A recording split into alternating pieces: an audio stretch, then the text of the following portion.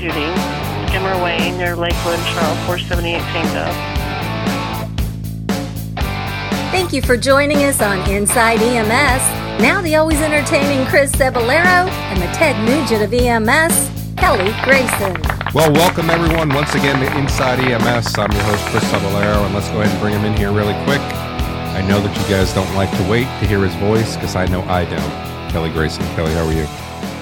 I'm fine, man. I am capital. What's going on there? I mean, you sound like you're tired or something. Put a little pep in your voice. Where's the pep? I used all my pep this weekend. I'm actually a contented dude, man. I got through with EMS Expo and flew out to Oklahoma City and picked up my truck and headed over to my shooting weekend in southern Colorado at Bloggerado. So I got to hang out with my tribe and turn a few thousand rounds of ammunition into smoke and noise and eat great food. I'm batteries recharged, man. I'm feeling great. That's good. So that'll get you through like next Tuesday then? Yeah, probably. It's I'm suffering from a little bit of post Bloggerado letdown, but I'll get through that. The reason it was Colorado, the reason food was good is probably that special ingredient, that special herb they put into that food. No, it's the only special ingredient in this food is love. Love? That's funny. Yeah, it's love. It's lovingly prepared. You know, so Kelly, I think one of the things that is really interesting is it's been kind of a whirlwind past couple of weeks. You know, you and I were in Oklahoma City, and we had a great time there. A great group of people and awesome conference. And I think that, as that grows, that should become a regional pediatric EMS conference. So we really enjoyed that. Then EMS Expo. So I was just curious to ask, was there anything down at the conference this year that really kind of, piqued your interest, or that really was the, a catalyst to say, this is really what's going to be good for EMS in the next year? Or so is there anything going on down there that the listeners need to know about? Well, there were a few things that stood out to me from touring the exhibit hall floor. Namely new technology that you see at every EMS World Expo, and pre-hospital point of care ultrasound was a big hit. There were several sessions on that, and there was I'm still not an advocate. Still not an advocate. There's a whole lot of stuff. That now, whether it is cost effective, I don't know, but the units are coming down and becoming cheaper and cheaper every day. There's talk of a new app that broadcasts its images via Bluetooth to your smartphone, so that could be a game changer in and of itself. Something you could just pack in the side of your trauma bag and pull up your tablet and smartphone and look at the images displayed there. But man, a little bit of everything. Identifying pneumothoraces, tension pneumothoraces, the FAST exam, and some takeoffs on that, and other types of trauma exams. What was the one thing? It could be the difference. It could be the difference between making a informed decision on transport destination versus an uninformed decision. For example, you have a patient with equivocal signs, but you think there might be some internal bleeding, and you got a toss-up. Do you go to a trauma center 35, 40 minutes away or an hour away, or do you go to a community hospital that has some capability that is closer? And you may look and that pre-hospital ultrasound tells you, whether this guy's bleeding internally, and probably is going to need a surgeon in the next few hours. So you make that decision from there. I don't really see the point. I mean, I don't really see the problem with having more information.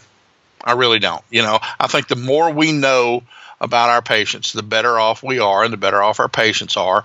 And whether more applications grow from that and whether that's beneficial, I think time will tell. But I hardly think that it's a bad thing. I'm not well versed in it yet, but I'm becoming a fan.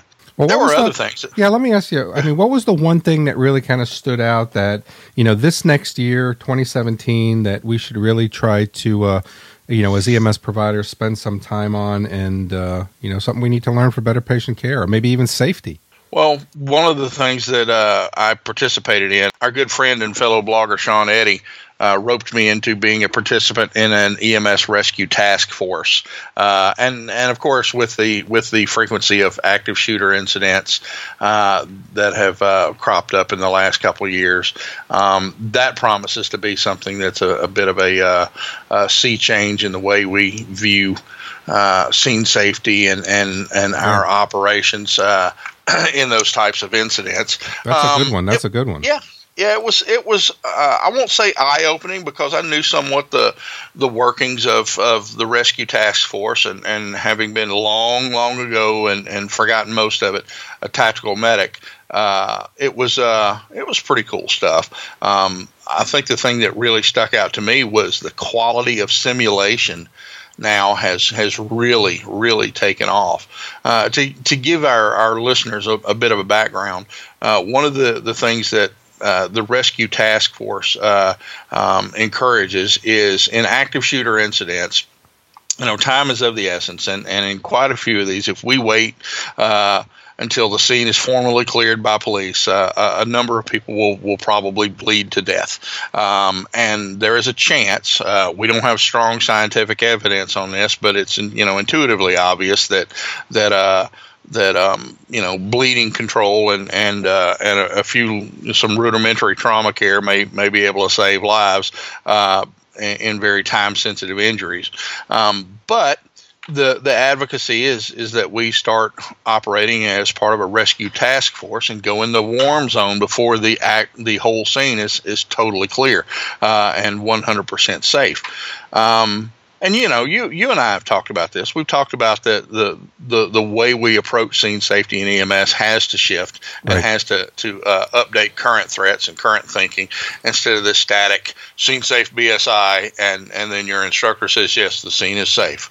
But we participated in this little rescue task force with a simulated active shooter and 4 victims down. And the way it works is that you go into the warm zone, but you're not in there totally uncovered. The room or the area that you're going to be in has been swept, and there are no active shooters, capping off rounds over your head. Because I think that's a misconception. I think that's going to be one of the big concerns. But so let me ask you this question then: for the people that are out there, I mean, because this is a paradigm that we have to now shift to. One of the things that we were doing at Christian Hospital was we were getting ready for our warm zone training, and I think this was supposed to happen in September. And on August 9th, the Ferguson crisis kicked off, and the ambulances were right in the middle of all the mess and all the rioting and all the looting. And, we were really kind of, we lacked cover until we kind of figured out where to be. And when we did finally have the training, it was really good to marry the experience along with the training to see how in real world, because a lot of times the training that we go through is, and I think I said this when we were in Oklahoma City, you intubate that little pediatric mannequin to learn the motions. But when you actually put a laryngoscope in a 3-month-old, it's nothing that compares to that little mannequin with the balloons on it. But so when we think about, doing this training now, what do you think is the top 3 things that an EMS provider needs to know about accessing the warm zone? First of all, safety and communication. You have to be in communication with the tactical team and know them well enough that you know what the procedure is, what the moves are going to be. This is not the time to form an ad hoc rescue task force. If you're going to be in that situation, you need to practice. You need to train with the shooters and know each other's moves like the back of your hand. That's probably the big takeaway. The other one is that you really can't simulate the stress, the adrenaline dump, and the psychological effects, time compression, everything else of operating in that sort of environment. The simulations do a fairly decent job of it. It's physically strenuous. I would say that training and education and communication with the TAC team are probably the big things that we really need to focus on if you're going to participate in a rescue task force. It's not something that we can pull together and just have people do as ambulances arrive. Say, hey, you, and y'all come on with us and get geared up. We're going to be the rescue task force.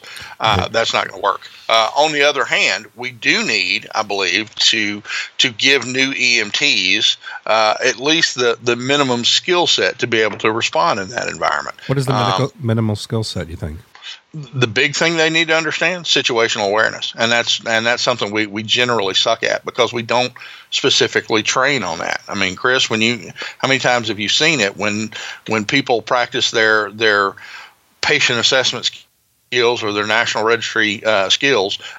Scene safe BSI is just a mantra we speak at the beginning of the station, but the scenario never changes. It's not really all that dynamic in terms, at least, of safety. So we tend to treat it as something that we just watch right there at the beginning. Right. And you see this in the objections of people to things like rescue task forces. They say, "Oh, we don't go in until the scene is safe." Well, yeah, you do go in before the scene is safe because no scene is truly 100% safe. Yeah, I mean, those aren't the scenes those aren't, the quote unquote unsafe scenes aren't the ones that kill us because we don't go in those until law enforcement has cleared it. The ones that turn on us are the innocuous scenes where law enforcement is not present, and we weren't aware of the changing paradigm, and we lacked situational awareness to realize that it was about to go rodeo. And that's the thing that we don't do. I mean, we're good at looking at the scene and saying, okay, it's safe, but we're not good at managing scene safety. And as you said, it would really be good, as a skill station to say that you're in the middle of a patient assessment or a trauma assessment. All of a sudden, the evaluator says, "Okay, your scene has become unsafe. What are you going to do?" And I think we really need to get at that. But let me ask you this. So, I think you're bringing up some really good points about, and I really, one of the things that I would want to add to the new EMS providers that are coming in, I also think we need to give them critical thinking skills. So besides the situational awareness, I think when you have a little bit of experience as a paramedic, as an EMT, you're picking up a little bit more of that situational awareness because you're looking around and you don't know where those dangers can come from. But let me ask you this question because, I went through tactical medicine training. You went through tactical medicine training. You are very good with, defense with handguns and with weapons. So my question is this, though. You take the average EMT or the average paramedic and you put them into a situation where they're going into the warm zone. How do they best control their emotions? Because I'm going to think that, your pulse is going to increase, your blood pressure is going to rise, your breathing, your eyes are going to dilate. I mean, you're going to be right in the middle of stuff. Your heart's going to be racing. How do you control that emotion now when you're supposed to deliver the best patient care possible, but yet you're in a situation that you've never been before that you don't know if you can really trust? I don't know that there is a blanket answer to that. For me, I would say the thing to control your stress is focusing on your training, your communication, and your faith in your teammates. That would be the thing that would help me keep focus. And the other point to remember is that participating in operations like that, even though if you've been a paramedic for 25 years and you worked in the worst of the inner cities, that's out of your wheelhouse. And a lot, it may have been 10 years since you felt a good adrenaline rush. But that's because the daily stresses you're exposed to in your job, you've had your stress inoculation for that. This is a new thing entirely. And participating in that sort of thing is probably apt to rattle you a little bit. And for me, it would be whenever I am stressed, the things I focus on are process and communication, and they help me focus and think clearly. And that's something they incorporate into the task force concept. They focus on briefing and adequate gear and equipment and communication. Give you an example of how this went down. They've got a bit of a curtain maze at the in one corner of the exhibit hall, and they give you a brief PowerPoint presentation or a kiosk type presentation, letting you know the overview of the rescue task force. And you move to your next room and you gear up and you're briefed on the situation. And they enter the room they go around through the maze and they enter the room in a diamond formation. You've got your point man, your right and left flank guys in your rear guard and rear security, and in a typical diamond formation, and you're between those four men, those four trained shooters. And as you move forward, you put your hand on the plate carrier of the person in front of you, and you also, you'll point man will announce you're moving, and everyone echoes that and moves forward. And when he calls halt, you stop there. And in our case, in our particular scenario, the room we were clearing was to our right, where the victims were. So the point man in the right flank peeled off, swept the room high and low, and once the room was clear, they called out, "Medics up." So when we came in the room, there was nobody there but the good guy shooters and three victims who were pretty badly hurt. And these victims were high fidelity mannequins that had voice recordings and everything. They screamed at you, they begged, they wept, they cried, they gurgled and had difficulty breathing and everything. It was just like talking to a real traumatized patient, except that the patient didn't respond to your commands. And they were all life size and weight. So it was pretty interesting stuff, pretty stressful in that you're trying to assess a patient that can't talk to you, can't communicate, he's panicked, and the noise and that sort of thing is a bit challenging. So they try to make it as realistic as possible, but I think that the thing that you focus on is your training and your faith in your team members that they're going to keep you safe, that your shooters are going to have cleared the room, and that if the shooter decides to double back, they're going to take him out. Yeah, but one of the things that you just said that I thought was interesting was that you were kind of in the formation in the diamond pattern as they were moving in, then they swept the room to the right, high and low, and then when they said that the room was clear, they said medics up, and then that's your part of this. So, but what if there was a shooter in that room, or what if a shooter came around the corner? I mean, you're right in the middle of all that, of that formation, and you're kind of a sitting duck, aren't you? Yeah, I don't know if sitting duck is the proper terminology. No, you're not in the room, and if a shooter were in that room, they'd have to engage the shooter, and there would be some bullets flying. So that's not really the war zone, then, is it? Well, that's not really the war zone. I don't know. I would say if a shooter has eyes on you and can obtain a sight picture on you, you're far outside the warm zone, and you're in the burning hot, fitting to get smoked zone. But and simulation, even with a simulation, if you know anything about firearms, you know that well, I know they kill you. How about that? I know they kill you. You know that 223 rounds are not going to be stopped by drywall and plaster and framing studs. They're going to perforate the walls and whoever happens to be on the other side. So yes, there is some element of risk. That's why they call it the warm zone and not the cold zone. But once again, and I think that's something that every provider has to take into consideration. What risk are you willing to take, and how well can you mitigate it? That goes back to our shifting paradigm on scene safety. We have to accept that no scene is ever truly safe, and the name of the game is risk mitigation. So what are you comfortable doing, and what steps have you taken to mitigate the risk is the question, not whether is the scene safe, because all scenes are dynamic and changes occur and the situations shift. So I think that's interesting. So it's really good that you had this opportunity to kind of see it and to kind of feel it. So if you were going to pass off some advice to the people who are listening, then, because I think that this has to be and I don't know what situation it is. I don't know that I feel comfortable with my people, going into that area in this scenario that we just gave. And hopefully, as we start to look at, doing this more and more, we find a better way to do this, But with that said, though, as you now think about the future, Kelly, and maybe for a goal in 2017 for the EMS providers that are out there, how do they now think about preparing for this and feeling comfortable with the opportunity to be right there? I mean, really within minutes of a shooting, to try to help save some of these people who are laying on the floor and, gurgling and screaming. And so what do they do? How do they figure that out? Well, first of all, I think this is not something that you can approach ad hoc. I think it should be incorporated into our initial training. But the thing to keep in mind is that even if you never participate in a rescue task force, and that's not your role and that sort of thing, the skills learned there are applicable elsewhere. And I would say the two primary skills are training and coordination and situational awareness. And that's something we could all use more of, even if we're not in a tactical situation.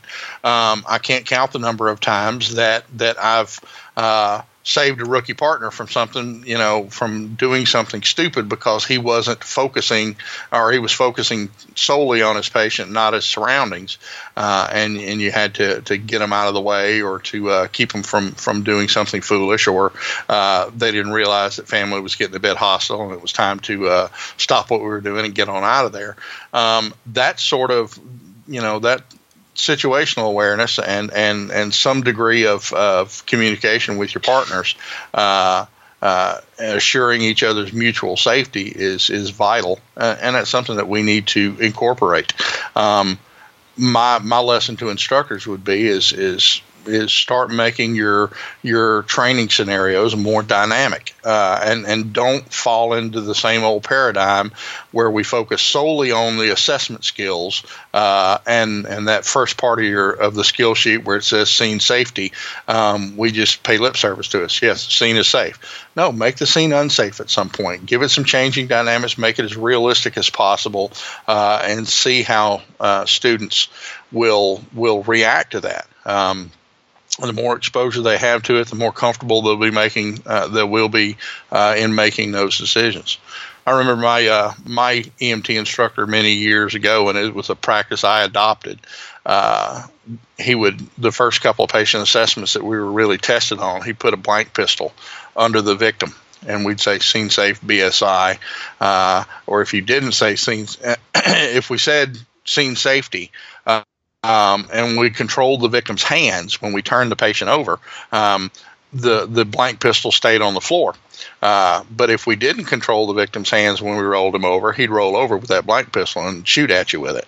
The burned hand teaches best. Once you've had your victim roll over and cap off a few blank rounds at you, scare the mess out of you, you learn not to do that anymore. Right. You learn to take view scenes with a more critical eye. Right. Those things helped me as a young EMT. I think there's something that should be incorporated into every classroom. But hey, that's what I think about it. We'd like to hear what you think. So email us your questions, concerns, comments, suggestions. Tell us what you think of the EMS Rescue Task Force and what you think of pre-hospital care ultrasound at the show at EMS1.com. Don't forget to rate us on iTunes. And for myself and co-host Chris Ceballero, thanks for tuning in to Inside EMS. We'll catch you guys next week.